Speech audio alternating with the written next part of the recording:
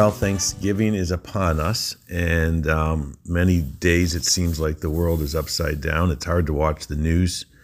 We have two major wars going on. The Ukraine war has been pushed to the back pages by the war in Israel and in Gaza. Those pictures are getting very difficult to look at, but it remains the case that this war was precipitated by a Hamas attack on Israeli civilians, and so we got to figure this thing out fast, and the human suffering and tragedy going on there.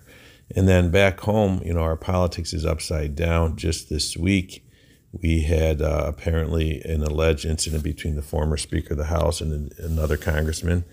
Kevin McCarthy sucker punched one of his colleagues who voted to oust him as Speaker of the House.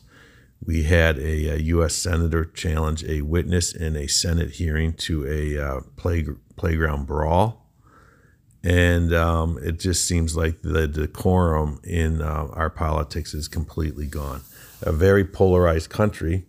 Nonetheless, as I said, Thanksgiving is here, and we still have much to be grateful for, including, with all of our flaws, the fact that we still are the greatest democracy in the history of the world.